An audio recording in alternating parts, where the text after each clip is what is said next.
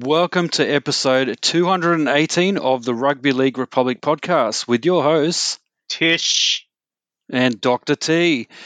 In this special grand final preview episode of the podcast, we preview the NRL grand final, we discuss the Dally M medal winners, and much, much more. Join us as we build a rugby league community for all. The Rugby League Republic podcast starts right now.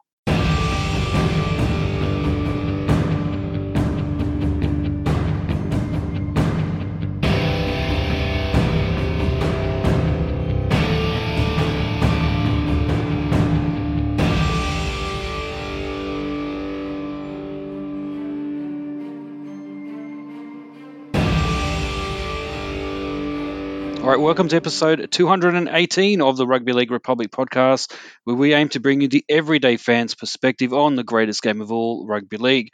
This is Rugby League for the people. I'm your co-host, Dr. T, and joining me is Tish. Tish, the grand final of the NRL 2021 is upon us. Did you think you'd make it this far? During 3 months of lockdown here in Sydney, we did it. We're on the precipice of an epic grand final, whichever team you support. Tish, are you excited? Are you pumped for the grand final?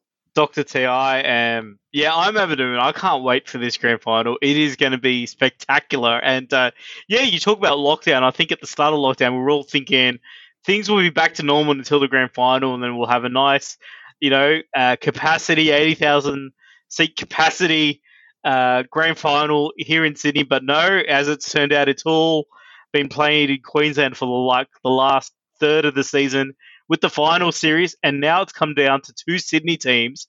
Not too sure when the last time there was a grand final with two Sydney teams. It might have been a few years ago, considering there's usually Melbourne and the Raiders were in there in a couple of years and things like that. So it might be a while since we've had our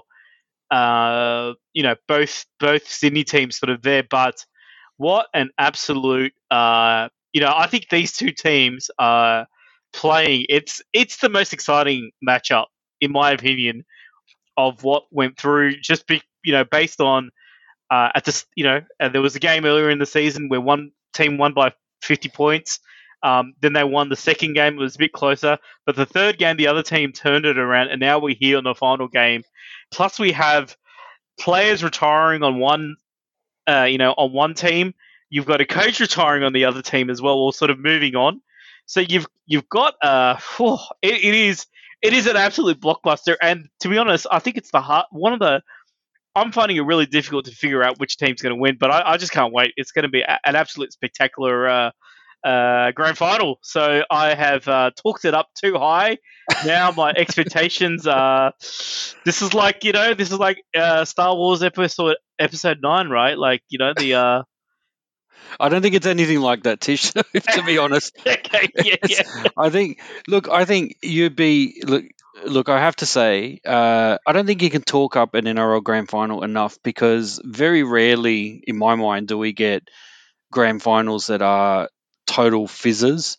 I mean, we always get something. There's always a story. There's always a narrative that brings people, to the game, brings interest to the game. And look, you'd mentioned something just as a segue to other grand finals. You were talking about when was the last time we've had an all Sydney grand final, and you'd have to go all the way back to the last time South Sydney won against the Bulldogs, 2014.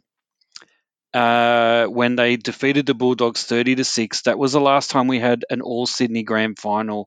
Wow. And who was one of the referees in the 2-referee era? Gerard Sutton, who is going to officiate once again on his own, though, in this week's grand final.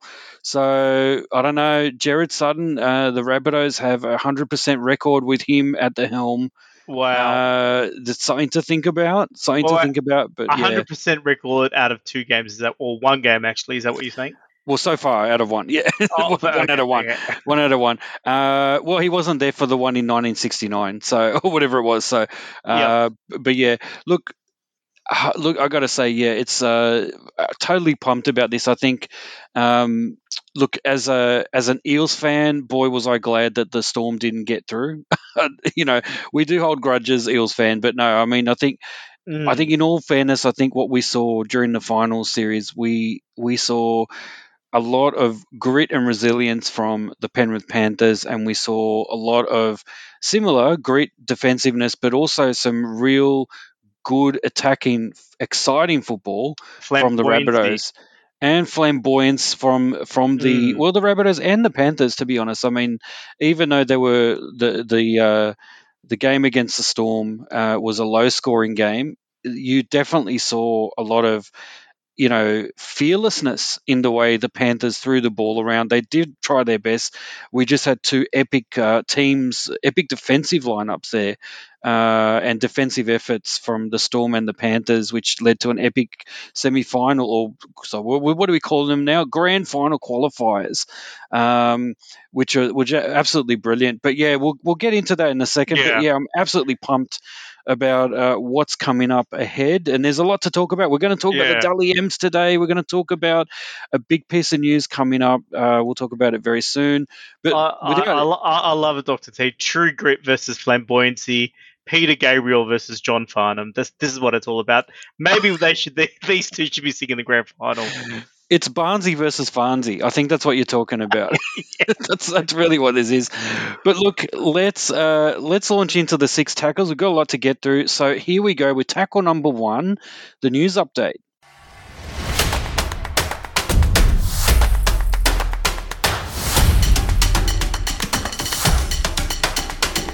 All right, Tish, I did say there was a big news update. We did sort of flag this last week, and I was a little bit incredulous, I must say, about the possibility of Billy Slater coaching Queensland.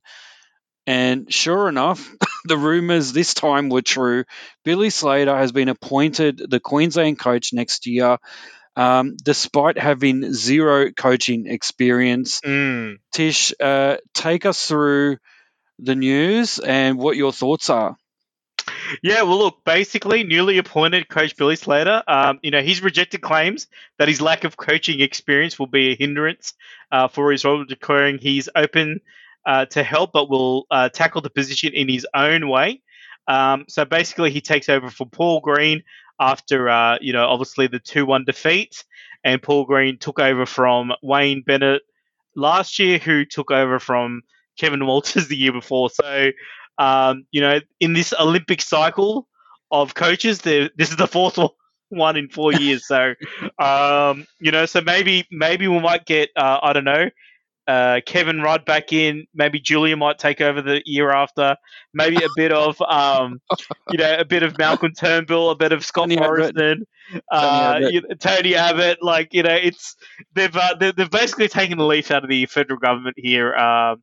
With their coaching merry-go-round. But look, Billy Slater, he's 38, which is quite young for a coach. He just retired. A, you know, two seasons ago. So this kind of reminds me of I want to say Nathan Brown, where he kind of coached not too far out of retirement.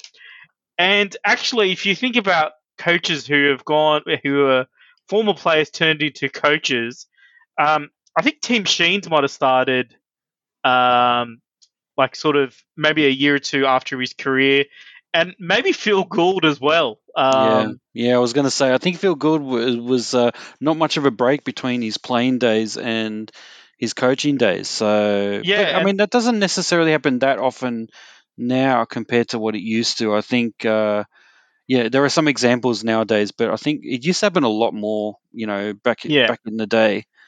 So now you think about it in those terms, it's kind of it's not really that big of a shock. And obviously Billy, like we don't really know about any sort of coaching he has. I got to say, I do enjoy his commentary. I do enjoy his insight. He's kind of if you think about, I mean, he's a fullback that obviously was a great attacking weapon, but he also was a fullback behind some of the greatest defensive patterns in history. So in terms of being able to know where to position the field or to position the team defensively in the right position. I mean, that's become the job of the fullback, and I think Billy Slater is one of the instrumental fullbacks that are part of that sort of evolution of the position. So now, they did actually struggle with the fullbacks because I think they had a few injuries this year and so forth. So actually having somebody who's played at fullback as the coach, it's interesting because you don't really think about fullbacks as turning into coaches. You don't have Rod Silver or Tim Brasher or any of these players, right? Actually turning into coaches. They're usually the most fittest person in the team too. So um, it's intriguing, I've got to say. Like, you've got two, like Brad Fittler, not really an NRL coach. He's got NRL experience, but, I think Origin really suits him. And now you got Billy Slater, sort of part time, both of them on Channel 9 commentary. Both of them probably have some sort of, pathways programs that they'd want to build as well. And, both of them I suppose Fittler is a generation, before Billy, but still, quite relatively young compared to some of the other options out there. So, an interesting appointment by Queensland, and I think it's going to add a bit of intrigue into next year's Origin, just to see how Billy the Kid is going to go. Billy the coach. Look, Tish, I'm going to go one step further. It's going to it's going to backfire on them. Put it that way. I think it's going to totally backfire on them because, we're talking. Look, in the past when we've had, discussions about the likes of, I guess, Meninga and others with limited NRL level coaching experience, even that has been a bit of a hindrance or a bit of a barrier to someone's coaching success at this level. Not always. I mean, there's the example of Fatty Vorden's kind of miracle of '95, and a bunch of other kind of examples like that, one-off examples. But I think look, the fact that Queensland's had more Origin coaches than Italy has had prime ministers in the last 5 years is saying something. Uh, Definitely saying something. But look, I think it may backfire on them, and the reason is I don't think it's not just the coaching lack of coaching experience. It's also the look. This is someone who has not been a captain for his team, as far as I'm aware. Because I guess he was there at the time that Cam Smith was there and Cooper Cronk, etc. So he doesn't really have captaincy experience. And yes, as you said, he was a fullback in one of the greatest kind of defensive oriented teams of our era, of this era. I don't know if that's enough to sort of suggest that he knows how to coach a team at this level or how to motivate the Queenslanders at this level. Potentially, he's just coming in as it's not about tactics at this level, it's just about motivation. Maybe that's the angle that they're taking, in which case you don't need experience. You just need a figurehead who can get up there and sort of, motivate them. But has that worked for us in the past? I don't think so. I mean, it hasn't Mm. worked at all. We're, expecting to go in and thinking it's only 3 games and these are already top class professionals. No, that's not the way it works. You still need coaches that are able to bring some tactics together. I mean, you've seen that with Freddie, Brad Fittler. Yeah. He's been able to do that because he's had some level of coaching experience and success, at NRL level as well. Uh, and I guess that's the thing that having zero experience is quite different to having zero at this level experience. Mm. So I'm very hesitant of this that this move will work for Queensland. I think it makes an assumption that you don't really need someone to have tactics at this level. And I'm not sure whether Billy Slater. Look, he may surprise us all. So I don't want to, shoot him down before he's had a chance to prove himself. But I think there could have been plenty of other options that they could have gone for, other than him. And the other thing that worries me is it's both the coaches are Channel 9 commentators. Yeah. Is this becoming the Channel 9 state of origin? as opposed to the the actual state of origin. I mean, it's a bit weird, Yeah. um, the way that Billy got this pathway opened up for him. But who knows? He may surprise me. He may bring in a new skills, new capabilities into this Queensland team. Who knows? Their kicking game might improve. Billy obviously knew a little bit about kicking. Yeah. Who knows? But yeah, look, that's my final word on that. Tish, shall we move on? Yeah, let's move on. Let's move on. I'm sure we'll talk a lot about Billy until the Stan project next year. So yeah. Yeah, there'll be plenty of time. Plenty of time. All right. So the next bit of news is around COVID and what has the NRL got to do with COVID this week? Not really the NRL. The NRL are being tight-lipped, but that hasn't stopped West Tigers chairman Lee Hadjipantelis. Just because there hasn't been enough heat on the West Tigers at the moment, right? But he has warned fellow NRL clubs that everybody might be forced to terminate contracts of players who opt out of getting the COVID-19 vaccine.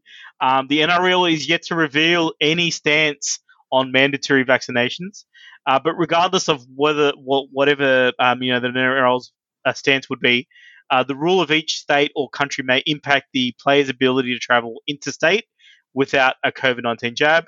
Hadji Pantelis, whose legal firm sponsors the Sydney Kings, so I think it's Brighton Boys. They might even also sponsor New South Wales as well. But look, they've had an incident with a couple of NBL players. I think one from the Breakers and one from the Illawarra Hawks, who obviously refused to get vaccinations, and as a result, they can't travel to interstate, nor can they travel to New Zealand to play games, and their contracts have been terminated. Wow. Hadji Patel said, look, it is a concern and it's a challenge that will face all employers. So I know we're sort of focused on the NRL here, but it is something that will affect not just professional sport, but even people traveling in the state for work. These fly in, fly out, mining companies perhaps. Those type of arrangements might be very difficult, and with all the rules and all the, I suppose, everything that's up in the air when it comes to mandatory vaccinations. So, in your opinion, Dr. T, what should the NRL stance be on vaccinations? Wow, that's a good one. I mean, look, that's a difficult one because I think this is a Mm, broader societal question issue. about, yeah, and I don't think we've quite landed on, I mean, there's plenty of people that think, um, it's we should all get it, and there should be vaccine passports, and if you don't get vaccinated, if you choose not to, then you shouldn't be entitled to various access various services. It's gotten to the extreme where the discussion has even moved towards people saying that you shouldn't even be. I'm not sure if this is in Australia, but certainly overseas, I've heard this argument that if you choose to not be vaccinated, then you shouldn't even be entitled to get medical care if you're sick or if you go to hospital and that kind of thing, which is look, it's a total.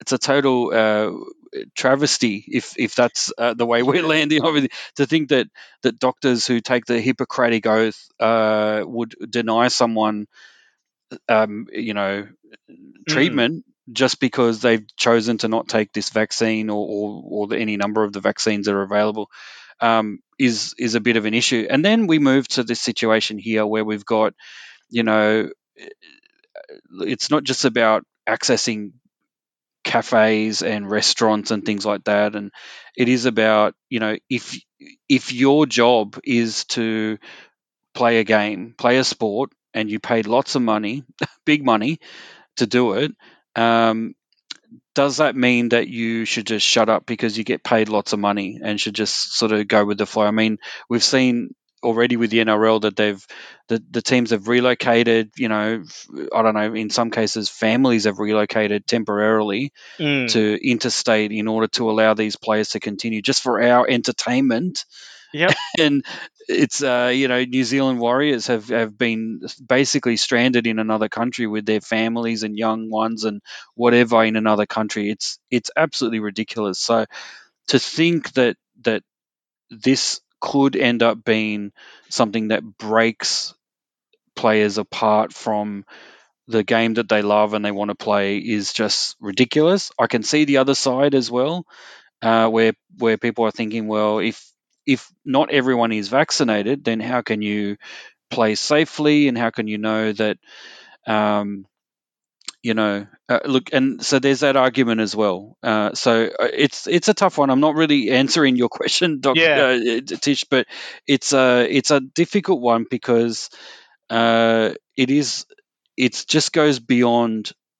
The NRL is an entity that is paying its players. It also goes to the yeah, heart of a free society and what we're willing to cop in terms of people making decisions. The reality is, though, I think with rugby league players, especially, maybe the situation was different for basketball players, but the reality is, I think for rugby league players that the amount of look, I'm not going to say the amount of times they get injected with pain killing drugs and all sorts of things that they don't really know what they're taking. Uh, I really doubt that there'll be anyone that, in practicality, that will say no. I refuse to take the vaccine. Not when, not when they're already doing all sorts of things to keep their body at 100%. And but again, the argument is also with some arguments I've heard that those generally those who are very healthy, like these athletes, don't need to take a vaccine. They probably, it's they're not the most vulnerable in society, put it that way. So it's not that much of an issue for them to be able to handle the disease if it comes to them. So mm, look, I don't know. Look, I think this is a totally open debate at the moment, but it's good that the Tigers chairman has raised this because I think it's something that we do need to think about. The NRL needs to think about very carefully. If it takes a hardline stance, it may alienate some of its fans. It may alienate some of its players, and then what do we do? So, but then again, if they don't take a hardline stance, that could also kind of cause other ripple effects. So, yeah, it's a tough one. Sorry I didn't answer your question, but I think it's a very yeah, difficult one. It's good that the debate has been started, and it's interesting that there's already been this kind of precedent set with the basketball, the NBL over here. So yeah. yeah, very very interesting. What are your thoughts on this very difficult situation? Well, mandatory vaccination is only one step more than what the NRL uh, has mandatory anyway. What I mean by that is that if you think about it, it is a medical procedure. It's a needle going into your body, right? So, and it is your body, right? You have the rights to your own body, right? So it is invasive in that way. But as a professional athlete, it is mandatory for you to be drug tested. Um, which is sort of not as well. It's not invasive at all, but it's a different type of medical procedure, right? To be drug tested, but that is mandatory. So otherwise, that's how we catch out the cheats. And as a professional athlete, you also get certain things that you're allowed to do with what that other people in the general society are not. I mean, we've got those exemptions during the COVID time where they're allowed to travel into Queensland where other people have not been. But Mm. what I, what I was more talking about is like I can't head high somebody in the office, right? I don't get sent down for 10 minutes. I probably get fired, right? As in, what you do for a living is not something that a person does for a living. It's not normal, yeah. It's not normal. And then so as an NRL player, as a registered NRL player or NRL, well, and even in junior grades, you have for 80 minutes, you're basically allowed to assault people as a part of your job, right? So you already get a special exemption. So I don't think oh, we want to be treated like everybody else. Well, you're kind of not being treated by everybody else at the moment. You actually have you do actually have certain rights that the general public doesn't have just because you're an NRL player.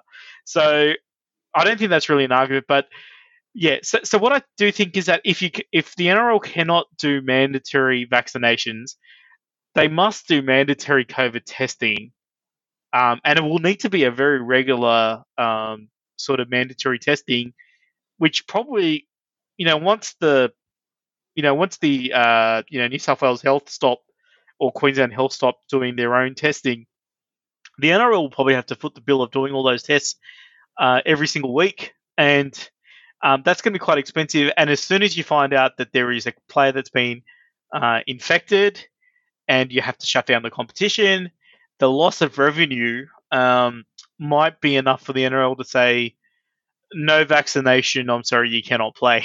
It Yeah, might just come down to the commercials of, or the risk assessment. How does businesses get measured? They get measured by revenue minus expenses divided by the risk to do all that. So if that equation is not, if the risk is too high, and there's going to be a loss of revenue, and if it's going to cost more for them to do mandatory COVID testing as opposed to just getting everybody vaccinated once and not worrying about it, um, it's pretty simple that I think the NRL will have to go down that path. And plus, they have a precedent with the NBL and what could happen. So I think for the sake of probably all parties involved, I think mandatory vaccination is probably what they're going to be forced to do. Um, and yeah, I do understand there is a human argument to it, and a human rights argument to it. But again, you are getting special exemptions as an NRL player, and in return, you do have to, I suppose, do things outside of what normal society has, rules. So, I suppose the rule, you have special exemptions, but at the same time, you have stricter rules in place. And I think the NRL has kind of been talking that language anyway ever since COVID happened. We are going to have more stricter protocols than what the general public have, so that yeah, we get a right to do things that the general public doesn't have a right to do. So I think because they're already down that path, I kind of feel like the mandatory vaccination is just coming. Um, yeah. but they probably, I don't think they want to really make a big noise about it. If I could say that, I think they just kind of just want to make it happen, and then like if somebody objects, they kind of then start talking about it. I don't know. I just feel like it's going to be like that. So yeah, You're talking too much common sense there, Tish. I yeah. think you're right. I We're going think to be talking about the grand final, so we probably should move on, right? no, no, no. I think I was just saying that I think it is common sense. I think you're right. That's probably where if you're reading the tea leaves right, I think that's what's going to happen. They'll just sort of sneak it under the radar and then hope that no one really causes a fuss about it. I think that's probably what's going to happen. But look, I think you're right. Let's move on to well, actually, before we get into the grand final preview, we need to talk about those epic grand final qualifiers that we just witnessed, and let's get into it. Tackle number 2, the grand final qualifiers wrap.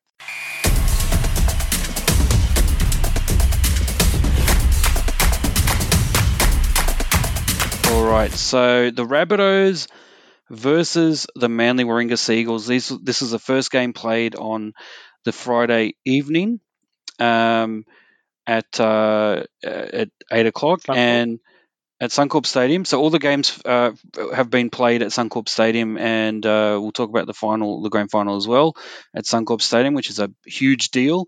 And look, Rabbitohs winning this one 36-16. It was a well attended, 26,000 or so fans. It ended up being 7 tries to 3. It was a demolition. It was it was 22-0 at halftime, Mm. and it certainly it ended up being what was it, 16-14 or something in the second half, if my maths is correct. And look, the Rabbitohs just completely dominated this game. It was if you're a Rabbitohs fan, you certainly would have loved what you saw, because it was clinical. It was their defense was outstanding. I think going into halftime at 22-0, you would have thought, and you would have been right if you thought that the Rabbitohs might ease their foot off the pedal a little bit in the second half. I think it's natural to do that. and that's certainly what they did. And really, apart from a try in the 43rd minute to Ruben Garrick for the Seagulls, I think that really didn't really stem the tide, because then the Rabbitohs put on another two tries after that.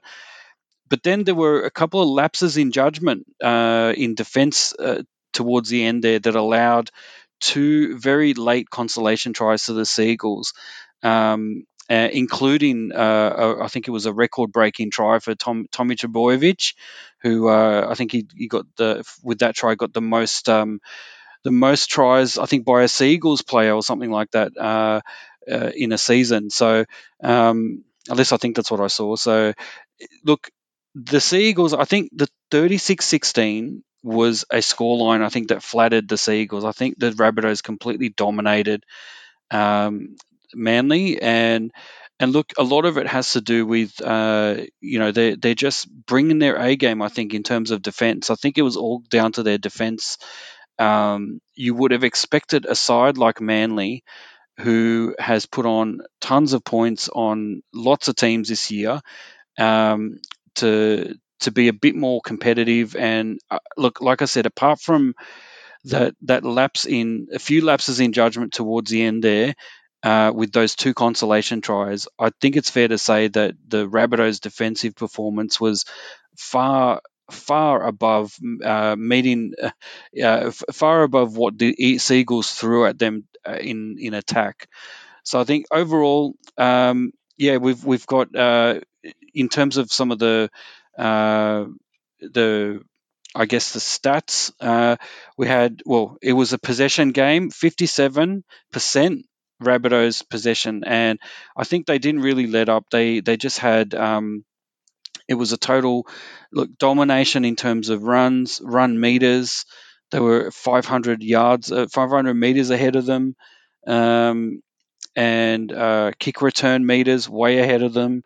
It was just pretty much any any stat that you look at. Offloads 11 versus 5. The Rabbitohs just dominated, and like I said, barring those two last minute or 10 minutes or so consolation tries, the Seagulls really weren't in it at all. I guess the question is this the kind of prep you want for before a grand final? It wasn't much of a hit out, I guess, for the Rabbitohs in the end. And the other thing is, towards the end there, I actually, when the game was kind of all but over, I would have expected Wayne Bennett to take off Adam Reynolds and basically put him in cotton wool a little bit, and a few of the other players ahead of the grand final. But he didn't do that. He let them stay on for quite a while. So bit of a confusion there. But in my mind, I would have thought he would have protected his players a bit more, but wasn't to be. But look, Tish, what were your thoughts on this game? It was a huge one, wasn't it, for the Rabbitohs? Yeah, look, I think, well done to the Rabbitohs getting into the grand final. They were clearly the better team on this game. I thought for the most part, I want to say up until probably the first try by the Campbell Graham's try in the 50th minute to the Rabbitohs, where because the first try after the halftime was by Ruben Garrick, which made it 22 points to 6 after the kick, and then when Campbell Graham came, I think scored that try, and then Taft did the conversion 28-6. Then I think the game was then over. Like, I think any comeback would have, like, it. It wasn't really on. The reason why I said that, because in the first half, Manly's attack did seem to trouble the Rabbitohs a bit, but their scramble was good. What was really letting Manly down, though, was just the amount of errors.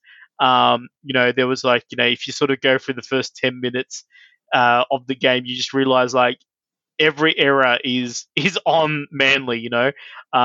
Even penalties all going towards the Manly team. And then for a side as attack orientated as what the Rabbitohs are, Cody Walker and Adam Reynolds for the entire game, that they showed their attacking prowess, and I think that really went Obviously scoring 36 points. So yeah, look, in terms of their attack getting a hit out with a real quality defense, they probably missed out on that, to be fair, because I don't think Manly's defense was really up to scratch. And I think also because of the errors. Obviously, I think Manly, it was like their grand final in a way. It was like, they made it to this game for having a great season, and they've had an unbelievable season. I don't think anybody expected them to make it into the top four, but they did. So this was kind of their swan song, and I think the Rabbitohs showed why they're pretty serious. And yeah, Adam Reynolds, he did have an injury going into the game. That's why he wasn't goal kicking, and that's why I think Cody Walker was kicking in general play for most of the game. So Yeah, hopefully he's completely right, and there's a big storyline with him. Now after 10 seasons, he's now playing his final game for the Rabbitohs in a grand final, and he's going to be playing it at the home ground of where he's going to be next year. Um, there you go. In a record-breaking season, I think. I don't think. I think he's scored more points than any Rabbitohs player in history this year, right? So, yeah, um, what a fairy tale. And then, this is Wayne Bennett's 10th grand final, I think, something like that, and he's won 9 of them, right? So, or yeah, I could be wrong with that, but it's something like that, which is a pretty phenomenal record. And Benji Marshall, he won an NRL Grand Final as a teenager in 2005, and now this is only his second Grand Final, and this could be his last game too. So mm, there is a lot to play for the Rabbitohs. When you think yeah. about it like Let's get into that that, in yeah, the in a bit preview. like Yeah, yeah, absolutely, yeah. but I Um, just wanted. Sorry, yeah, go yeah, ahead. sorry. No, no, that's it. That's it. That's it. Yeah, for this No, game anyway. I just want to say about just a question before we move on to the next game. Much has been said about the attack from the Sea Eagles, and I think I just sort of wonder what your thoughts are on this. My thoughts are that I think when when met with a strong kind of scrambling defense, I think the Sea Eagles attack was kind of found out a little bit. I'm not sure what aces they had up their sleeves because I think a lot has been said about Tommy Turbo, which we'll talk about him later as well. But I don't think he plays the role of generating uh, kind of uh, gaps. He's kind of plays as we said last time, the Terry Lamb kind of role of being there in support, being always there at the right place at the right time, not necessarily being the instigator of the attack. I think that's what was lacking with the Seagulls. But when you look at the Rabbitohs, don't forget without Latrell Mitchell as well, they had so much strike power. They had, Cody Walker was doing a lot, and sort of. Um, they've got Reynolds, they've got Cody Walker, they've got Damien Cook, they've got Blake Taft now, who's who's done well. You've got Alex Johnston, who's there, doing what he needs to do. Up the middle, you've got some absolutely amazing players there as well. If you look at sort of Damien Cook, Cameron Murray was causing a lot of havoc there. Tom Burgess from the bench as well. Um, you've got so much strike power in the forwards and in the backs, and I think that's what we saw unfortunately that the Manly attack didn't really uh, challenge the Rabbitohs defense, and I think that's probably where they need to pick up next year is work on a bit more cohesion in attack. I think they need that X factor there that they don't really have apart from Tommy Turbo.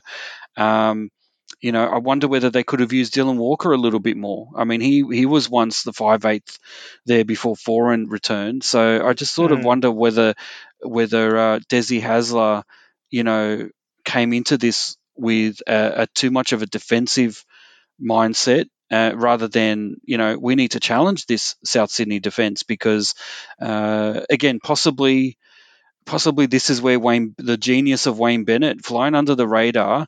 Let's not forget the reason why the Rabbitohs were here at all was because they produced a mammoth defensive effort against the best defensive team in the comp, the Penrith Panthers. And I think people are forgetting that the Rabbitohs are not just about their attack, but they have a very strong defense. So I think that's my view. But what do you think about that? Before we move on, about the Manly didn't really meet the challenge of this Rabbitohs defense. Well, look, in the first half, there was a disallowed try. Tommy Travoy did go over, but then there was three Rabbitohs players in the tackle, and before he could get the ball down, they were able to sort of get him to drop the ball, put their hands all over it, sort of thing. So that showed the defense, and I think Brad Fittler said something like that in commentary, where you really win these games not necessarily from the tries you score, but more from the tries you stop, and that was definitely one key part of that. Where they went to the video referee, and then it was considered a no try. They also had another no try that happened just a little bit after that, before or maybe it was a little bit before that, where I think it was an obstruction call that that went against them as well. So that also went a bit. So I think those two, yeah. So they did have opportunities in this game to score. So I don't think. So I think their attack is. Yeah, you are right. They probably need another dimension beyond Tommy and the halves, whether they need a ball playing front rower or something off the bench that gives them a bit of spark. They just need something a bit extra than what they have. But I think their defense is kind of where the real issue is. Like, I feel like you shouldn't be letting 36 points against you in a one game away from the semi to the grand final clearly shows that there isn't the same sort of scrambling that you're doing on your end to get there. And you got to remember, week one, Melbourne also put, I believe, more than 30 points on them. It might have been more than 40 points. So that's Yeah. twice in the one final series you've gone beyond 40. So I kind of feel like defense is kind of the issue, which is a bit interesting because Des Hasler is kind of known for like being the rugged character here a little bit. So a bit surprising that he's like turned into the Harlem Globetrotters, approach to the NRL. Absolutely. All right, let's leave that game there and move on to probably one of the most epic semi-finals games Mm, that you'll ever see. The Storm versus the Panthers. It was a Saturday afternoon game. It was afternoon because, as we mentioned last week, we moved our time to accommodate the AFL Grand Final. yeah. And we did say in our tips that this could possibly work against the Storm, who maybe are not used to playing in the warm weather during the daytime. They're more a nighttime kind of team, and I have no idea if that at all played into this, but it ended up being that the Panthers won this one 10 points to 6. It was 2 tries to 1. Both of the Panthers' tries were scored 2 minutes into the first and second halves, and the Storm scored in the 62nd minute to Pappenheisen, a bit of an unlikely try. And the reason why I mention that is I want to bring in the fact that the Panthers, the ingredients for success for the Panthers against the much favoured Storm, record-breaking Storm this year in terms of the biggest for and against in history, and biggest points for in history for a minor premiership winning team. And you did, let's not forget, this was team one and team two and the only thing that separated them was really the for and against. So despite that, I think the Storm, you would have expected to be favourites in this game, and I think all the bookies certainly thought that. But I think in the end of the day, it was the Panthers' defense that won them this game. It was uh, obviously they had a good defensive effort against the Rabbitohs the week before as well. Sorry, no, week before that. But but yeah, I think at the end of the day, the Panthers were just too strong defensively. They really, honestly, again, I'm saying the same thing that I said about the Manly Seagulls. I don't think the Storm, apart from an absolute sitter of a try that was bombed by was it George Jennings, I think, with the line wide open.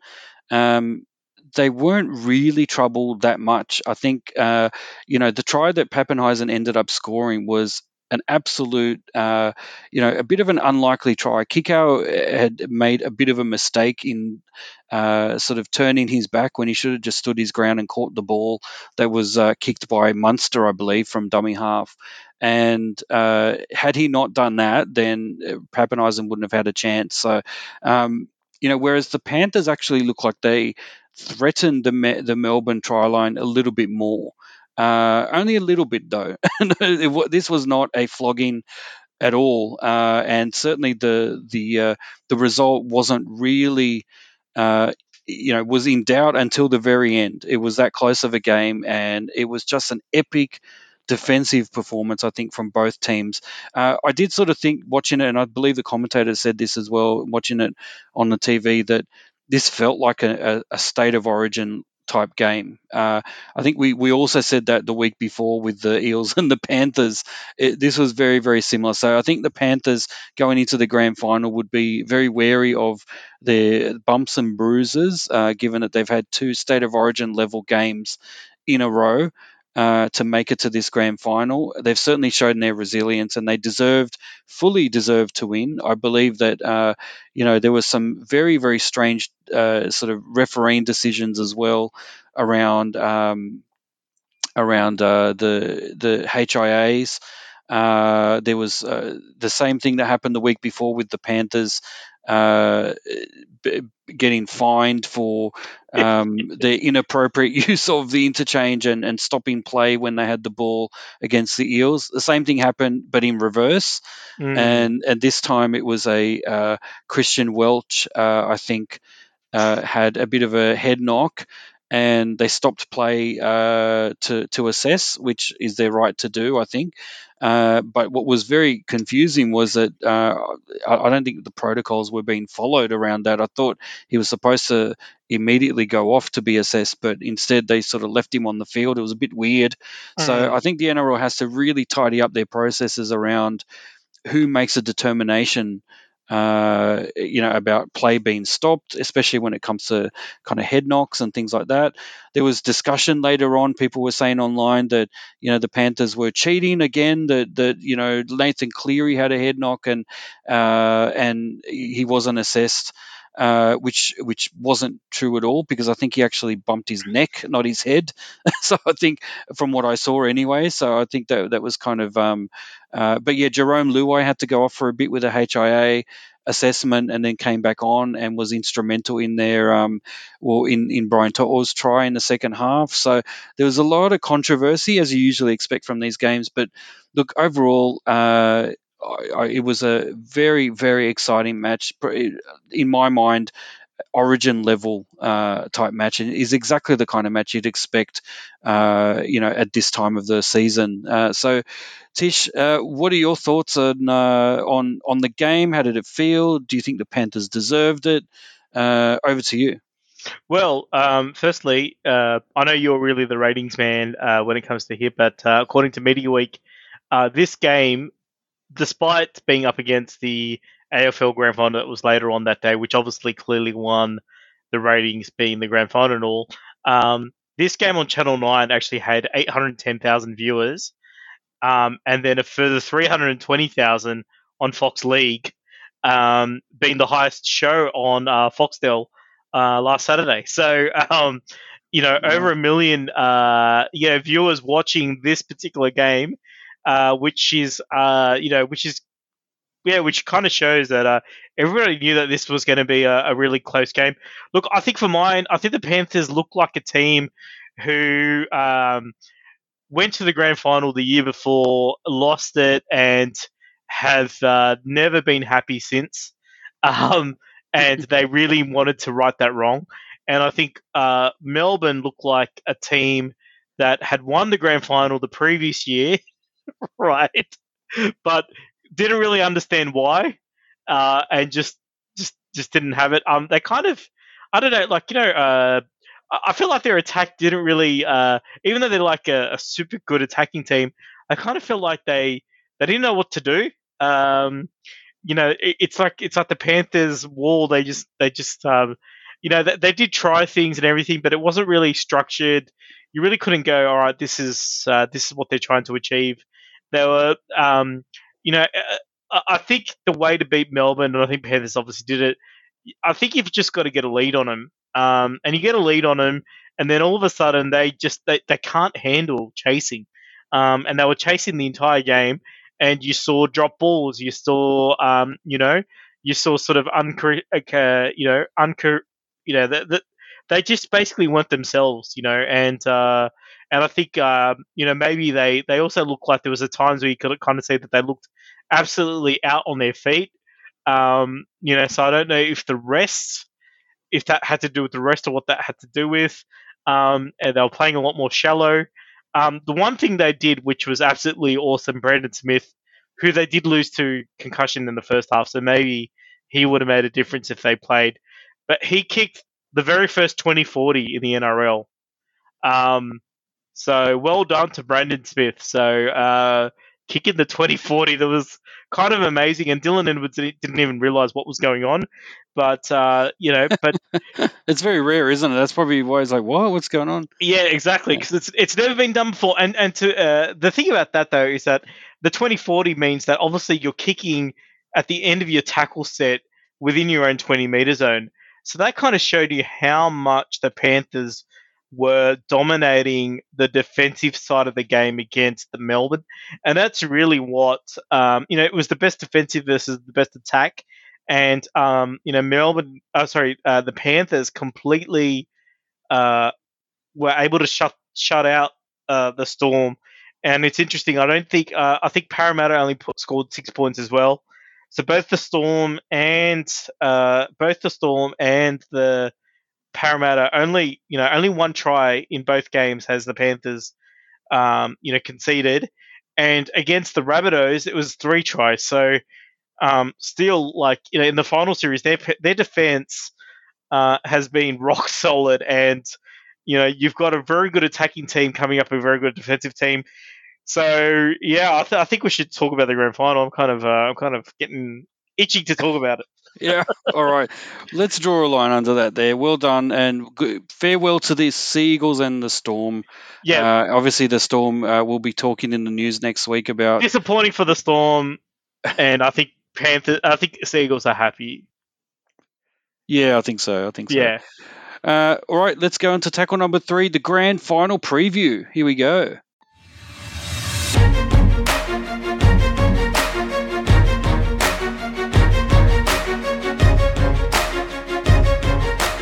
All right, so the Penrith Panthers and the South Sydney Rabbitohs will battle it out this Sunday, the 3rd of October at 6:30 p.m. Australian Eastern Standard Time at Suncorp Stadium, the first ever NRL Grand Final to be played in Brisbane. And won't it be a cracker? 2 epic defensive teams.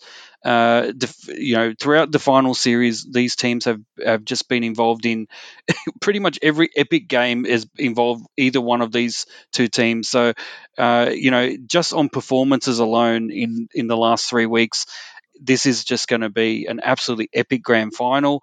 There's obviously the Penrith Panthers haven't won since 2003. They'd be looking, and obviously having, as you said, Tish, having tasted defeat in the grand final last year, they'd be super motivated to overcome that. And they've been men on a mission this year because they have upped their game. They have become the best defensive team in the competition in terms of lowest points conceded. And they have just, the likes of Cleary, To'o, Luai have just completely gone to the next level in their performances. Obviously, starring in the New South Wales Blues State of Origin win this year is a bit of another feather in their cap. But throughout the year, the Penrith Panthers, again, they've been so good defensively, equal in points at the end of the season to the Storm, but for the for and against. which gave the minor premiership to the Storm. We would be talking about this team as the minor premiers very, very easily. Let's not forget, not far behind them was South Sydney Rabbitohs, the third place team at the end of the regular season. So much going for them as well. Quite a bit more experience, not so much at grand final level, given that the Panthers lost last year, but they've got a good mix of older heads in that team, as well as obviously the youthfulness and the skills and the attacking prowess, as well as the defensive kind of performances that they've put in the last few weeks as well, which has been absolutely amazing. Let's not forget South Sydney defeated Penrith in the first week, so Penrith also motivated for revenge here to defeat them when it counts in the grand final. And the other factor in play here is the Wayne Bennett factor. We've got obviously Ivan Cleary having tasted defeat for I think a second time in as a coach of a grand final team. The first time was when he was I think coaching. Was it when he was coaching the Warriors, I believe, Yeah, potentially, Warriors. against Manly about 10 years ago? And so here is again his chance for to avenge that loss and to finally get that win. Whereas Wayne Bennett is going for an epic record, probably one that will never be never be beaten if he can get it this Sunday, which is he will be the first coach in history at this level of rugby league to have won, if he wins this Sunday with South Sydney, to have won. So only the first coach, let me say that again, the first coach to have won premierships with three different teams. Obviously, he's won with the Broncos, he won with the Dragons in 2010, and it's been quite a while since since Wayne Bennett has been in a grand final. But here he is again, potentially his last game, well, will be his last game as a coach of the Rabbitohs. You've also got the Benji Marshall factor there. Benji obviously having tasted success early in his career with the West Tigers in 2005, and what is likely to be, I believe, his last game. I don't know if it's confirmed this, but I wouldn't be surprised if South Sydney win that he will announce a snap retirement. It's pretty hard to top that with a career of that Benji Marshall has had. To finish it off as a winner would be absolutely epic for him. And also Adam Reynolds, his last game with the Rabbitohs before heading up to Brisbane. So many stories, Tish, in this grand final. But look, I've deliberately just talked about the high level things rather than going into the teams. But Tish, let's keep it at the high level for now. What to you are some of the other kind of overall stories that are what's the narrative here? Panthers versus Rabbitohs. Before we dive into the teams and what we think the game's going to look like, have I missed something? Is there any other story to tell here? Well, I think one story is the Cleary versus Wayne sort of situation a little bit in terms of a few weeks ago there was that whole drama around coaches calling the NRL and complaining about how the game should be refereed, and how apparently Ivan Cleary does that all the time and Wayne Bennett hardly ever does it. And he's not against coaches having to do it, but he realizes that they don't listen to me, so I don't do it anyway. And then so for Ivan to accuse me of doing it, blah blah blah, and then Ivan was like, hey, look, whatever Wayne, Wayne could do Wayne, whatever. Like so there's a bit of a situation between the two players, two coaches. Ivan Cleary, people are talking. They've got those two words associated with buying. They've got the Brian Smith thing happening now with Ivan Cleary, right? Making multiple grand finals, but not being able to win the big one. So I think there's a bit of pressure there. And look, I think this club has been motivated to win the grand final ever since they lost last year. And in many ways, I feel like the Panthers, as much as they've got such a young lineup and they've got so many, stars that are, sort of, some of them are becoming stars already, but, stars of the future too, and they seem to have a bit of a production line. They do have, Naden, I think, is leaving. Burton is leaving. Um, and I think they've got wanted to. There's rumors that perhaps Kickow they won't be able to keep. If they're going to keep on playing these players, so they I think every year they're going to lose a few players to other clubs, just based on what their success has been like, and as a result, it could be that their, I suppose, championship window is closing. So, are they going to be as strong this year as what they are next year? And if not, they're going to have to put everything into this team. Over on the Rabbitohs, I think the Rabbitohs, it is a definite changing in the guard. Um, they're losing their halfback next year. They're losing their coach for next year. Um, there are some other players that I think that they are going to be losing. Benji could be retiring. So therefore, as a result, what you're going to get, I think Gagai is also leaving too. What you're going to get with the Rabbitohs is that you could definitely say that their opportunity to win grand final, this is the year for them. Like I don't think 2022, even if they lose this game and they're fired up and motivated to sort of avenge their loss from last year, kind of the situation the Panthers are in, I don't think they'll actually have the lineup to do it for next year just because of all the player personnel. And it takes time for a new halfback. They're not getting experienced halfbacks. It's not a Cooper Cronk situation. It's more like, we have to do, it's a Luke Brooks situation. We have to build the next player, right? Which hasn't really worked for the Tigers, but it could work. I mean, Nathan Cleary is kind of that product as well, right? Over at the Panthers side. So look, I think both teams, it's a golden opportunity this grand final. Particularly since Melbourne are out of it. Like I think both teams kind of were dreading having to play Melbourne in the grand final. Just because Melbourne had played so many grand finals over the last few years and have that experience. Now, either team, the Panthers have the experience from last year, but the Rabbitohs have more, I suppose, game experience under their belt and probably more big match experience with all the different origins that they've all played in. Plus, they do have some players from 2014. Obviously, Reynolds was there. I'm not too sure if Walker was there or not, but Cook I think was there as well. So they do have a few players that have the remnants of what happened with them a few years ago. So yeah, I think that's why it's an absolute blockbuster. When the Panthers had won, one person very close to me, she does go for the Panthers, and she didn't know about the other result, and then she was so excited that they made it to the grand final. And then she asked me, who do they play? And I said, they play the Rabbitohs. And the first thing she went is, oh no, not the Rabbitohs. Because, just Walker and Reynolds and Gagai and, obviously Latrell is out. And what a disappointment, by the way, that Latrell's not playing this game.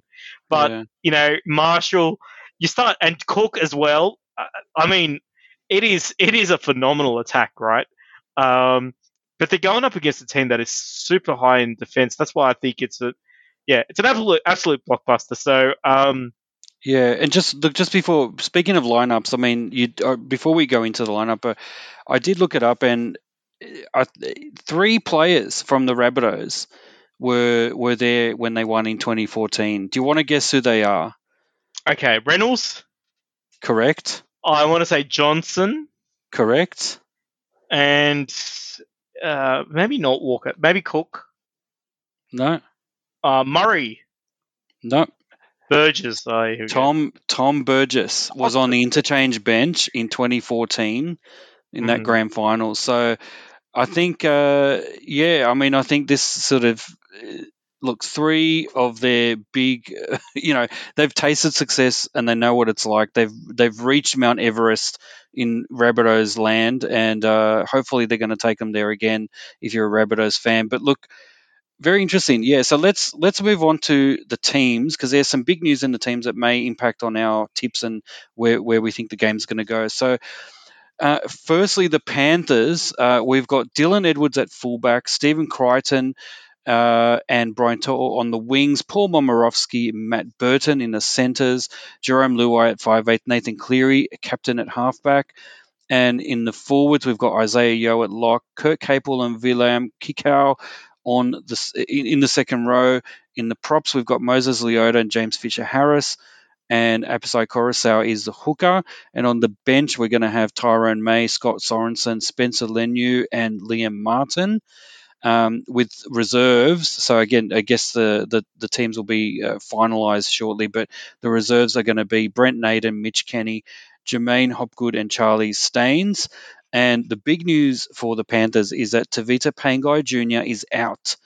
And obviously that is huge news because he was one of the reasons why he was one of the few players I've seen in the last few weeks for the Panthers that actually had the defenses, thinking twice. He was the one that would often start the second phase play with a bit of a sneaky offload here and there. And he, I think, is going to be a huge loss for the Panthers. So it remains to be seen what they can do to cover for him. But the Rabbitohs, on the other hand, we've got Blake Taaffe at fullback. We've got Alex Johnson and Jackson Paulo on the wings. Dane Gagai and Campbell Graham in the centres. Cody Walker at 5'8". Adam Reynolds, captain at halfback. And in the forwards, we've got Cameron Murray at lock. Jaden Sewer and Keon Kaloa Matangi at in the second row. And in the props, we've got Mark Nichols, Tavita Tatola, and Damien Cook as the hooker on the interchange bench. Again, I contend this is one of the strongest benches you can ever hope for. Benji Marshall, Jacob Host, Tom Burgess, and Jai Arrow. And then reserves, if they need to go to these guys, Tarn Milne, Patrick Margot, Braden Burns, and Jed Cartwright. No major changes, I think, to their lineup. And obviously, the person they're really missing is Latrell Mitchell, who adds that kind of X factor that they otherwise wouldn't have. And I guess it's fair to say that what we've seen in the last few games is that Blake Taaffe, youngster, new to this squad, has certainly had a bit of a baptism of fire, and he certainly met the challenges, even though he's had a few kind of challenges, an initial drop ball there in that game in the first round, first week of the finals.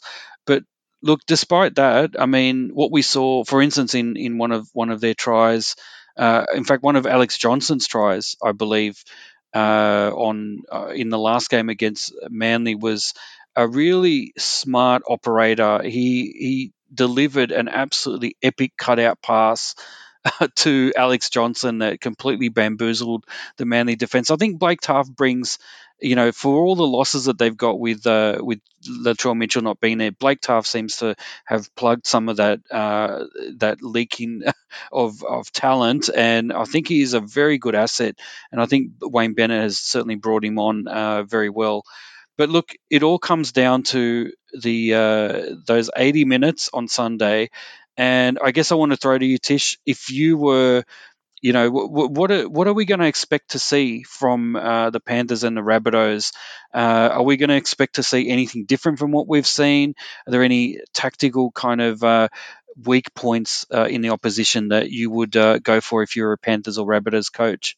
Okay, so for the Rabbitohs, yeah, look, you brought up Blake Taaffe. That's Taaff. Taaffe. E, sorry, there's an E there too. But anyway, but look, but yeah, look, he's been great. Like, I know he had like a drop ball against one of Nathan Cleary's bombs the other day, so that was fantastic. So I think that is obviously, the kicking game is going to be very crucial. I wouldn't kick it so much down Johnson and Paulo's. Well, I think both of them. Actually, maybe Paulo is a bit inexperienced and he's going up against Hall, so that would be there. And the Crichton is quite tall. So yeah, so putting him on a situation with like a Blake Taaffe might have some really good rewards for the Panthers. They've been scoring a lot of tries off their kicks lately, so I think that's kind of where the Panthers could sort of target. And apart from that, I think obviously like linking up. I think obviously when Panthers play well when Cleary and Luai are sort of double backing around and sort of supporting each other on the inside and so forth. And I think if their spine works together well, I think the Panthers will show a lot in attack. For the Rabbitohs, I think, and we'll probably talk about him a bit more in the Dally M's actually, but I did see Jerome Hughes for the Melbourne Storm get around kick out in attack a couple of times.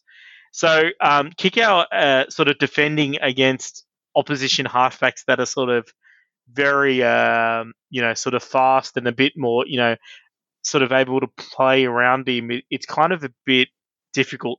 So I'm wondering if Cook, Walker, and Reynolds are going to exploit maybe the defensive lapses of some of the Panthers' weapons like kick out when they're in defence. Because I think there's an opportunity there, and I think obviously they've got their preferred side, the Gagai side with Johnson. Um, the more they go to that side, I feel like they're really quite unstoppable sometimes. There's really no way to defend. You've just got so many options going down that way. Whether Walker sort of takes it himself, whether he offloads it to Gagai, whether he cuts out Gagai, throws it onto Johnson. Whether they get Tough to come in and run around all of them.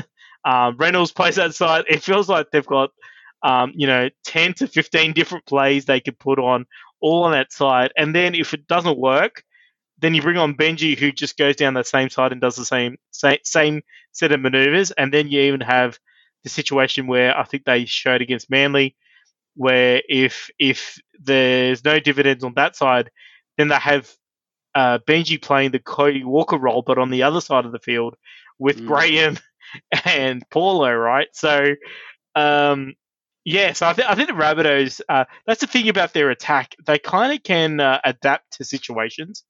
And I think that's going to be crucial. On the other hand, I feel like the Panthers, this one's a great game. Their defense can handle anything. So you got a defense that could adapt to any situation. You got an attack that could adapt to any situation. So who knows? Maybe this might be the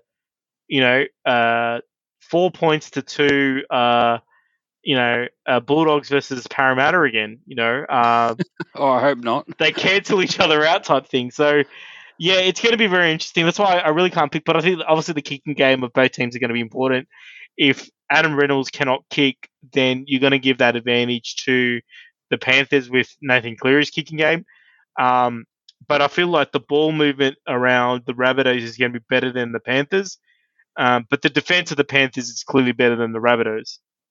And the other interesting thing about this is we've never had this situation before, but daylight saving is that day. So it is a 6:30 start in Suncorp, but a 7:30 New South Wales time. So just don't watch it at 7:30 in Queensland because you would have missed the first 60 minutes. So so just bear that in mind. But it's going to be we never played a grand final in Brisbane. Brisbane has traditionally got a warmer climate than what Sydney has. So I wonder what the temperature is going to be like because a humid nighttime grand final. That's another factor that might sort of stop. Then you got to give it to the Panthers, who have got a younger team than the Rabbitohs, just based on sort of youthfulness. So Fitness, I think you're trying to think that they're fitter. Yeah, possibly. I mean, let's not forget that that's probably offset by the fact that they've had 2 epic close game, 3 really, if you count the one against the Rabbitohs as well. I mean, 3 epic semi-final kind of performances that they've had to endure leading up to this, and they're probably battered and bruised a little bit from that Melbourne game. So that's the other thing to think about. But yeah. Yep. So it's going to be around about 28 degrees around kickoff time. Well, yeah. Again, is that going to favour either the Panthers or the Rabbitohs? I mean, look, I think it's fair to say that these Sydney teams, they've played enough in Queensland now, and I think they can play in all weather. Really, I'm not sure if weather's going to play a factor here, but based on facial hair, I feel that the Panthers have an advantage. They have more clean-shaven players than the Rabbitohs. I think Reynolds and Mark Nichols, but who knows? Uh, Maybe Gillette might sponsor them for this game, and You could be right, but the jersey is darker, so that also attracts heat even more. that's true. That's true. And then you also got to plays with headgear, and I know Burton plays with headgear. So you've got So from the headgear analysis, it looks like Rabbitohs have an advantage due to the Yeah, heat. they have one less sweaty center. That's for sure. That's right. Sweaty-headed center. Look, obviously, look, we are absolutely combing the depths of the barrel to try and find what advantage either team could have. Look, ultimately, I think it rests with it's about who puts it on, Mm, who's most motivated on the day. Um, you know, you were talking about defense, and really both teams have, I think, put on epic defensive performances of late. I think the thing with the Rabbitohs is they've gone a little bit under the radar. Obviously they haven't, having had that first up win against the Panthers, who were the best defensive team at the time, and having out defended them in quite frankly in that game one of the series of the final series.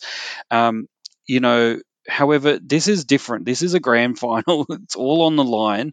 This is where everything comes into play, and I think this is where experience is also important, because I think what you tend to find is it's easy to motivate yourself if you're in a grand final. What ends up happening is that some players get too starstruck, they get too caught up in the occasion.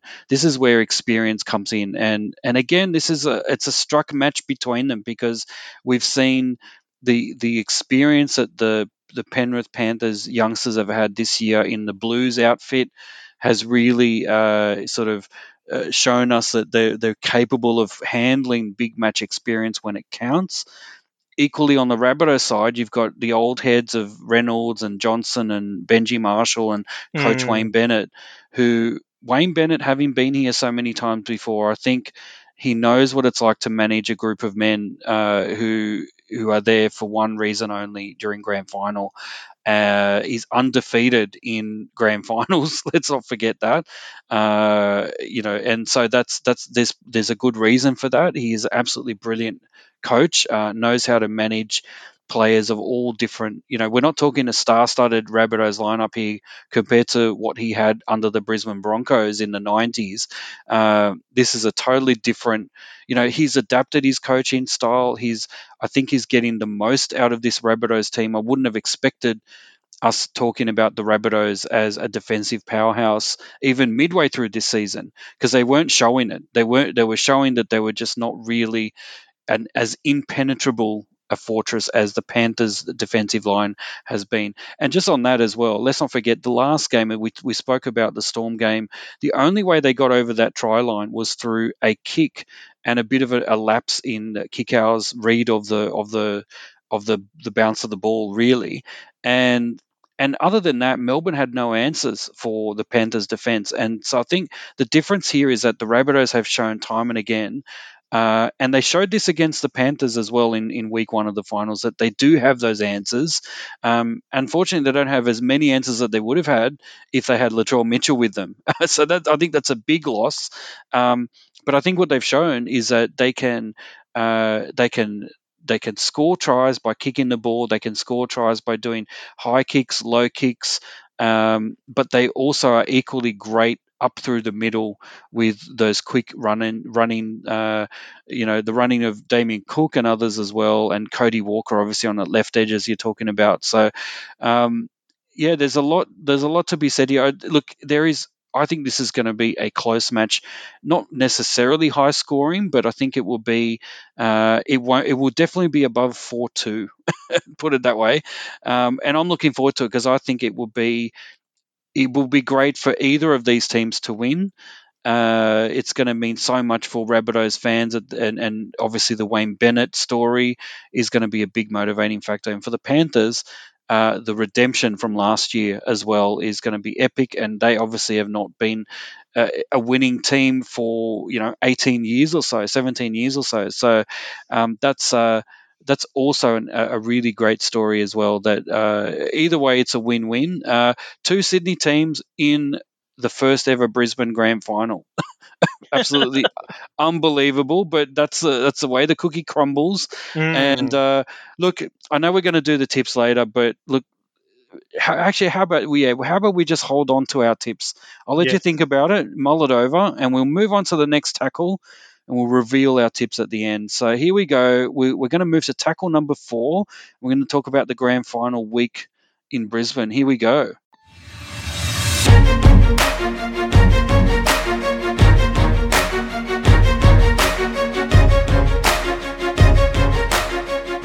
All right, Tish. Grand final week to light up Brisbane. What's the story there? Yeah, well, look, obviously the first ever grand final in Brisbane, so it's going to be a little bit different this year because of the venue. The NRL are going to have the Fan Fest again this year. It's going to be on Thursday and Friday. Starting off at 10 a.m. to 6 p.m. on Thursday, and then Friday from 10 a.m. to 8 p.m. So the NRL partners are delivering, food, face painting, all the usual stuff when it comes to a festival. There's going to be a mini petrol station from Ampol where I think you get your photos done, like a photo booth. There's a UE Insurance Pass the Ball, a Harvey Norman outdoor competition, a DoorDash lounge, Telstra Huddle, precinct bar, some things happening from KFC, Chemist Warehouse chill out zone, and things like that. So, some really good stuff. Obviously, interacting with sponsors. They are also going to have merchandise sales and giveaways. Obviously, there'll be NRL passable competitions, but hopefully, a lot of NRL stars. I know it's COVID era, maybe not as many stars as last year, but hopefully there's fan interaction as well, where fans can meet players throughout these couple of days. And then the big day on Sunday, the grand final, the gates are going to open at 12 p.m. And then at 12:15, there is an Intrust Super Cup grand final. No, preliminary final. That's right. So in Queensland, obviously the main event is not the main event. And then so there's going to be two of them both played before the game. So one starting at 12:15, the second one at 2:45. One of the fixtures is Winner Manly versus the Tweed Seagulls, and then you also have the North Devils versus the Burleigh Bears. Then we have the retiring players farewell, which is supposed to kick off at 4:30. At 5:30, the NRL pre-game entertainment, which I'm not too sure who that is, but I'll find out. And then the big one starting at 6:30 Brisbane time, but 7:30 Australian Eastern Standard Time, Panthers versus Rabbitohs for the grand final. So get your thoughts on all of that fun stuff. Are you disappointed you're missing out on the Suncorp grand final, Dr. T? Oh, look, Tish, I have to say it is disappointing anytime we miss out on all the events surrounding grand final, because the grand final is not just about the day, it's not just about the game, it is also about the atmosphere, everything leading up to it.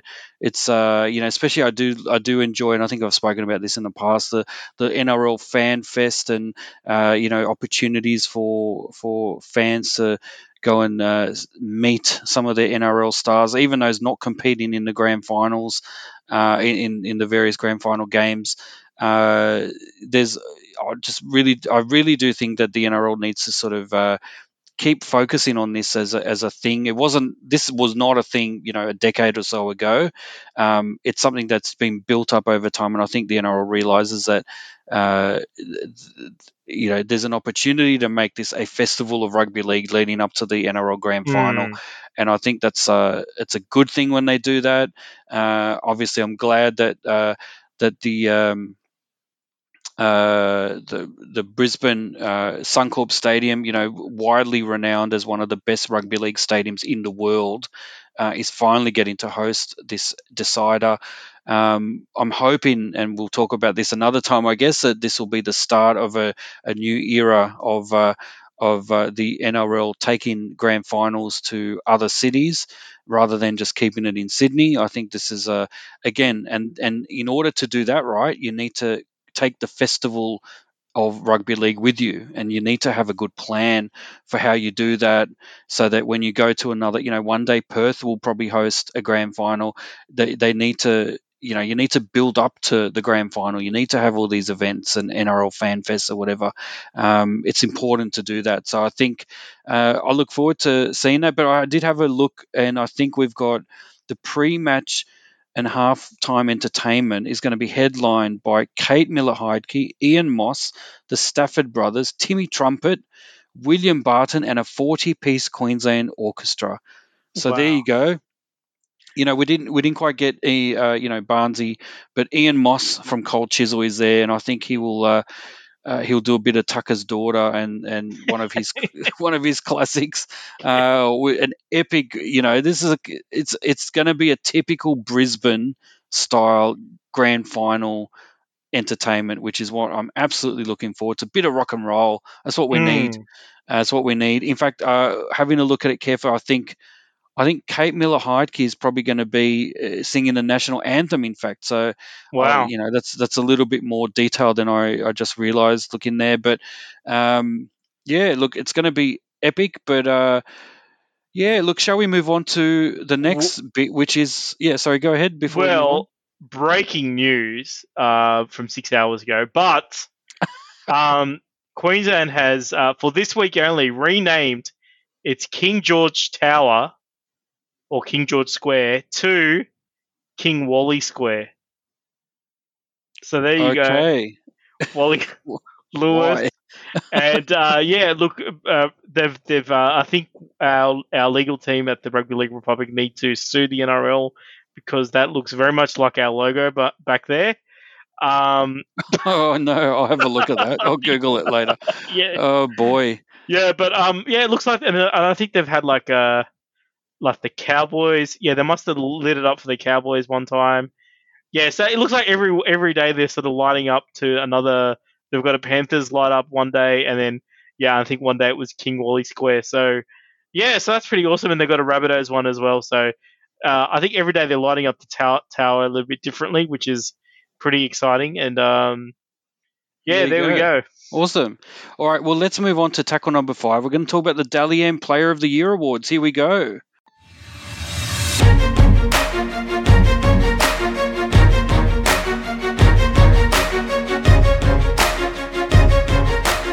All right, let's start with the big one first. Obviously, last week we were told about the top 5 finalists, and as I predicted, Tish, the Dally M medal winner for 2021 is Tommy Trebojevic from the Manly Warringah Seagulls. Well done, Tommy. Had an epic season this year, and at the end, he was the winner. And so, look, let's move on to the other awards. There's quite a few awards and probably a little bit to talk about. So let's just sort of run through them. The Proven Summons Medal I think it's for the best kind of, is it best and fairest or kind of what exactly is the Proven Summons Medal award for again? I think it's for, Retiring, maybe. no, I don't think so. I think it's for, well, we can come back to that later. But it was, let me look it up. Let me Google. We're Googling live. It's, what's it presented for? It doesn't actually say. Look, I think it's for, like, I think it's for like sort of like sportsmanship. sportsmanship, yeah, and I think it's voted on by referees potentially as well. But it's kind of like a Spirit of the Game award. That's as far as I can Yeah. understand. But it was awarded this year to Josh Morris for his heartwarming moment of brotherly love when his brother Brett was injured, and Josh comforted him and helped him get off the field. Look, one of the epic moments I think of this year. Well deserved. I think if that's what this medal is aiming to achieve and highlight, I think Josh Morris definitely deserves it. I do have to say though, he gets an award for doing something that any brother would do. Yeah, exactly. That's my point. There. So I'm not But too I sure look, about that. It's kind of controversial, right? It's not really. It's a brother looking out for another brother. Like what I want to see is like injuring a player and then trying to apologize and being stopped, like Latrell Mitchell. Maybe he's the deserved winner of the Proven Summons medal. I mean, he did try, so Yeah, well, it's yeah, certainly not going to be called the Cam Smith Award, put it that way. But yeah, that's another. That's yeah. another. That's But right. look, yeah, look. That being said, let's move on. The rookie of the year, Sam Walker from the Roosters. I think well deserved. I think this makes sense. He certainly had of all the rookies this year had a major impact on Mm, the Roosters. Captain of the year, James Tedesco. Uh, mm, I'm not sure how you get that when you've got yeah. the likes of Nathan Cleary, who also featured quite heavily in the proper awards in terms of points. So I'm a bit confused about that. So anyway, all we've said is basically 3 Roosters have won awards so far. Coach of Well, the year, yeah, Craig Bellamy. I'd have to agree with that, Tish. yeah. What do you think? Well, I think so too. I think they've scored more points or had the biggest point differential in NRL history. So, um, so well done. And yeah, Well of course, done, yeah. yeah, and of course, like Craig Bellamy, he's they had almost broke the Roosters 75. Well, I think they did match it, right? The 75, most wins consecutively, but not playing. Not playing in the grand final, so they did everything this year apart from win the grand final. And Craig Bellamy, looks like he's never won a game ever, like the way he reacts to situations out there. But well done. I think he's the gold stand when it comes to coaches, definitely. Yeah, absolutely. I think well deserved this year. Top try scorer of the year is the Ken Irvine medal, and this year it went to Alex Johnson with Yeah, 27 tries. It seems like he's regularly at the top of these yeah. lists. So well, yeah, I think Do they need to another rename it to the Alex Johnson medal? possibly one day they'll have to because he seems to just be always featuring up there. Top point scorer of the year, a bit of a surprise, Ruben Garrick with 304 points. So again, this has a lot to do with Manly just absolutely ripping teams to shreds on a number of occasions, especially late towards the end of the year there. The VB Hard Earned Player of the Year award, Isaiah Papali'i. Again, I think well deserved this award. And he also features in one of the team positional awards as well. Well deserved, Isaiah from the Eels. The Peter Frelingos Memorial Award for Headline Moment of the Year was the Melbourne Storm winning 19 matches in a row. I think that was. I think that's fair enough considering the epic sort of performances that they put on this year. Mm. Well I deserved. think it was a toss up between that and Jimmy Roberts using a towel on a balcony. Well, yeah, well, that certainly got the news. That's certainly got the probably the Donald Trump fake news award of the Yeah. of the year. It's probably a new one they're going to put in. This it's called Therabody Young Gun of the Year goes to Nico Hines from the Storm. I don't know why that would be different to a Rookie of the Year, but anyway, Mm. we've talked about this already. Drinkwise Try of the Year was Tommy Yep. Travojevic for a try against the Cowboys in round 25. I think that was an epic try, if I remember that correctly. That was a brilliant one, individual brilliance there. And the Yui tackle of the year was Xavier Coates on Dane Gagai in round 15, where the Broncos played the Rabbitohs. So let's move on to our team of the year, which now we can announce it because now that they went through all the points for all the games. Obviously, best fullback of the year, Tommy Travojevic, who also was the winner of the Dalian medal. Best wingers were Ruben Garrick and Brian To'o, which I would have to say I'd have to agree with that. I mean, I think, in fact, let me just please interrupt me, Tish, if if you wanted to sort of question any of these, but I think a lot of these totally make sense when we go through it. You'll hear best centers of the year were Justin Olam and Matt Burton. I think that's fair enough considering that they've been fairly. I think it's fair to say they've been fairly consistent in the Storm and the Panthers this year, and unsung heroes, I would say, which is often what happens with centers. They're the unsung heroes, not necessarily the flashiest. Um, Best 5'8" of the year was Cody Walker. Again, well deserved, I think. I'm surprised Jerome Luai isn't up there, but I think given so many other Panthers players would have collected points, it's not surprising that Cody has been integral to the Rabbitohs team wins this year. Best halfback of the year, Nathan Cleary. Not surprising at all. I think he was almost in contention for the big award. Best lock of the year, Isaiah Yeo from the Panthers as well. Very very well deserved, I would think. I mean, I think he actually played a blinder on the weekend against the Storm as well. He did what he needed to do, made some very strong runs and some important breaks as well, and was solid in defence. Best second rowers, Vilaim Kikau and Isaiah Papali'i. Tish, Kikau and Papali'i, what do you think? Papa Lee, very well deserved. Kikau has had a good season, but I feel like he's been less damaging this year than previous years. So I was a little surprised about that one, if I'll be fair. Um, but yeah, look, I think there are maybe go through the rest of it because there are some contentions I do have with. I'm not going to say all the list, but maybe a big Okay, well, majority of the let me list. finish it off. Let me finish it off, and then I'll let you have a go. So, best props were James Fisher Harris from the Panthers, Payne Haas from the Broncos, and the best hooker was Brandon Smith. Mm. Which ones do you think you would have chosen? Again, don't forget this is based on the points that they've received throughout the year. So, it's one thing to look back over the year and say, "Oh, I think this player has had a better year," but again, that player maybe didn't collect as many points and wasn't as consistent over a longer period.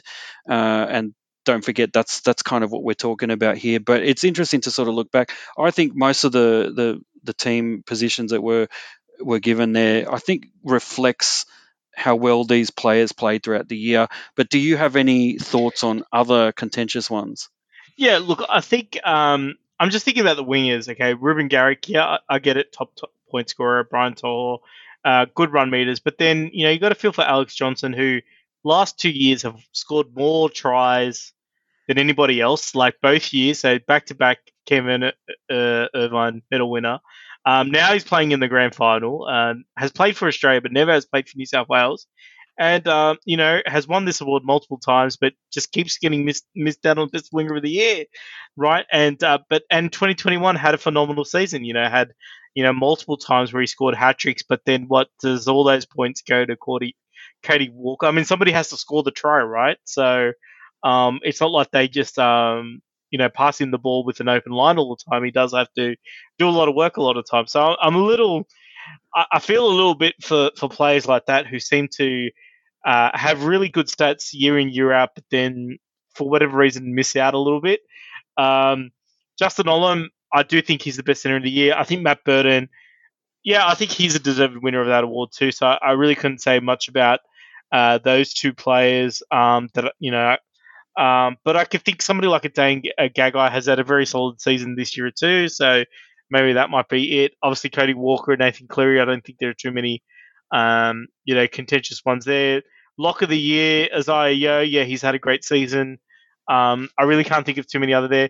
Yeah, and then I was just going to bring up Kickout as well because I just, the second roller, it was kind of weird. Like I remember in the '90s, the Gary Larsons, the Steve Menzies, it was like a work rate position where you'd be doing 40 to 50 tackles, but it's really changed. It's turned more into more of an attacking type person, so and Kick Out and Papali definitely fit the bill.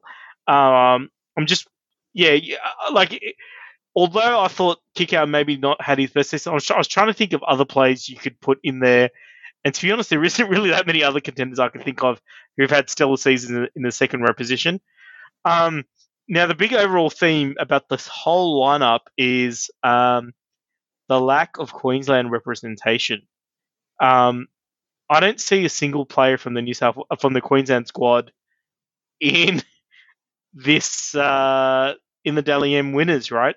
They're either New Zealand internationals or the New South Wales players. So that's Ruben and Garrick? Ruben Garrick isn't from Queensland? well, he was Not not sure. picked for Queensland this year, was he? Oh, you mean yeah, Queensland representing? Yeah, you make a point there that yeah, there wasn't. We didn't see the monsters of the world there, even though the Melbourne Storm. Uh, you know, look, obviously. yes, I don't know what's going on there. And this is the first year we're playing the Queensland Grand Final, so there you go. Yes, it is interesting how all that has lined up. So I just wonder about the Dally M's in terms of the awards. I mean, this year it's gone to a player that is playing in the finals, but in other seasons you've seen like players who are kind of like the one man team, right, win the Yeah, award yeah. versus like players who are playing in good lineups. Like, did we even have anybody from Melbourne in the top five for the Dally M's? I don't think we did because the No, points we get didn't. shared evenly. So I just think in the modern game where it's become more of a team orientated game, whether this is the best approach to figuring out who the best players are. I know the RLPA awards are coming in, which is you've got players sort of picking who their best is, which is another way of doing it, and I think we'll have a different result with those ones. But yeah, there probably needs to be a real think about how do we. I think the 3-2-1 system for every game. I don't know if that's necessarily the best way in the modern era to figure out the best player of the year. And to be honest, it's also best and fairish, right? So yeah. So how much does fairness come into it? Do you get what I mean? Like, probably not. Mm, no, that's fair enough. Look, that's it for the Dally M Awards this year. And I think we move on to the final epic thing that we need to talk about, which is our tips for the grand finals. Grand finals. Let's say grand final day tips, because we've got more than just the NRL Yeah. grand final, but that's the main one. Um, Here we go with tackle number 6, the tips.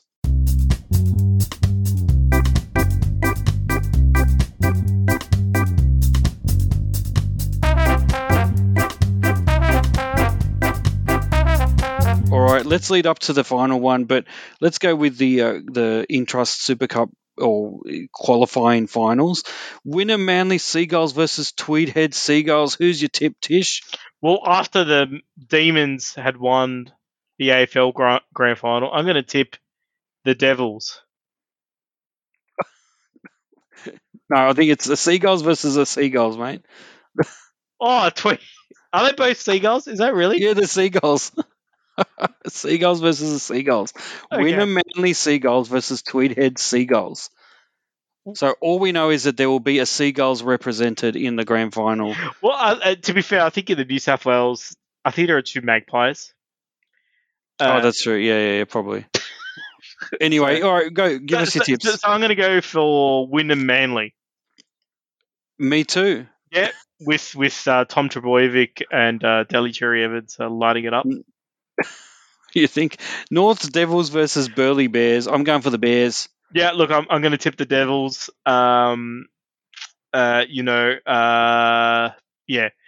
66-6. Score. Oh God. Yeah, Or at least 6-0 yeah, that's right. That's right. with 66% possession. Possession, yeah. The big one, Panthers versus Rabbitohs. We've given our in-depth discussion about all the various motivating factors and the fact that this is the end of an era for the Rabbitohs.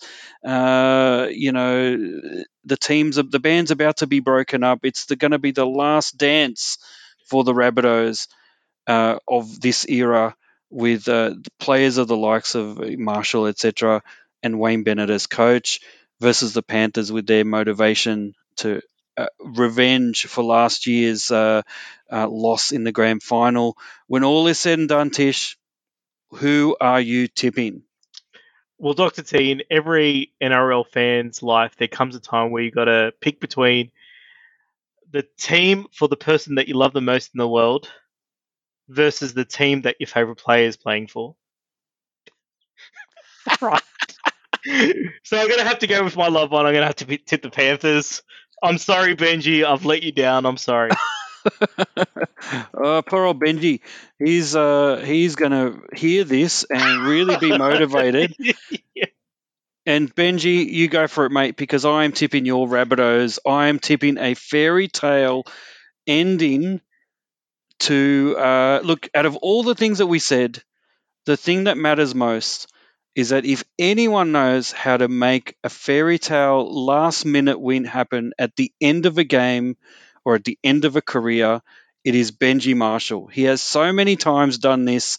He has epic, the 2008, I think the Tri Nations final. Mm. He concocted that last minute win I for think New Wayne Bennett Zealand. was coach as well, right? He was assistant coach then. I think you're right, and I think was it Steve Carney was the coach who was now Mm. assistant coach at Melbourne. So there you go. It goes around in circles. But look, I'm tipping the Rabbitohs. I think Wayne, the class and tactical brilliance of Wayne Bennett, I think, will motivate. He will motivate his men, but he will also do it in a very structured way. I think he will. He will find a way to get through this impenetrable Panthers defense. I think it'll be an epic game, but I'm tipping the Rabbitohs to taste success. Cementing themselves as one of the biggest clubs in the game in Australia, having just won in 2014 after a massive decades long absence at the top. I think they'll do it again, and I think Wayne Bennett will enter history as the greatest coach after winning for a third team, winning a championship with a third team. Unbelievable. Either way, it's going to be great for either Panthers or Rabbitohs fans. I'm looking forward to it. I think it's going to be one of these grand finals that I think we'll talk about for years to come. I really do believe that. Hope you all get to enjoy it as well. I think that's it for our epic grand final preview. Tish, I'm sure we're going to have a lot to talk about next week when we review the grand final. It's going to be an epic game. I'm sure of it. Tish, let's wind this down and get ready for all the grand final itself. Over to you to wrap this one up. Well, thank you, Dr. T. I'd like to thank everybody for listening for this edition of the Rugby League Republic. We're your hosts, Tish and Dr. T. Join us next time on the Rugby League Republic. Bye for now.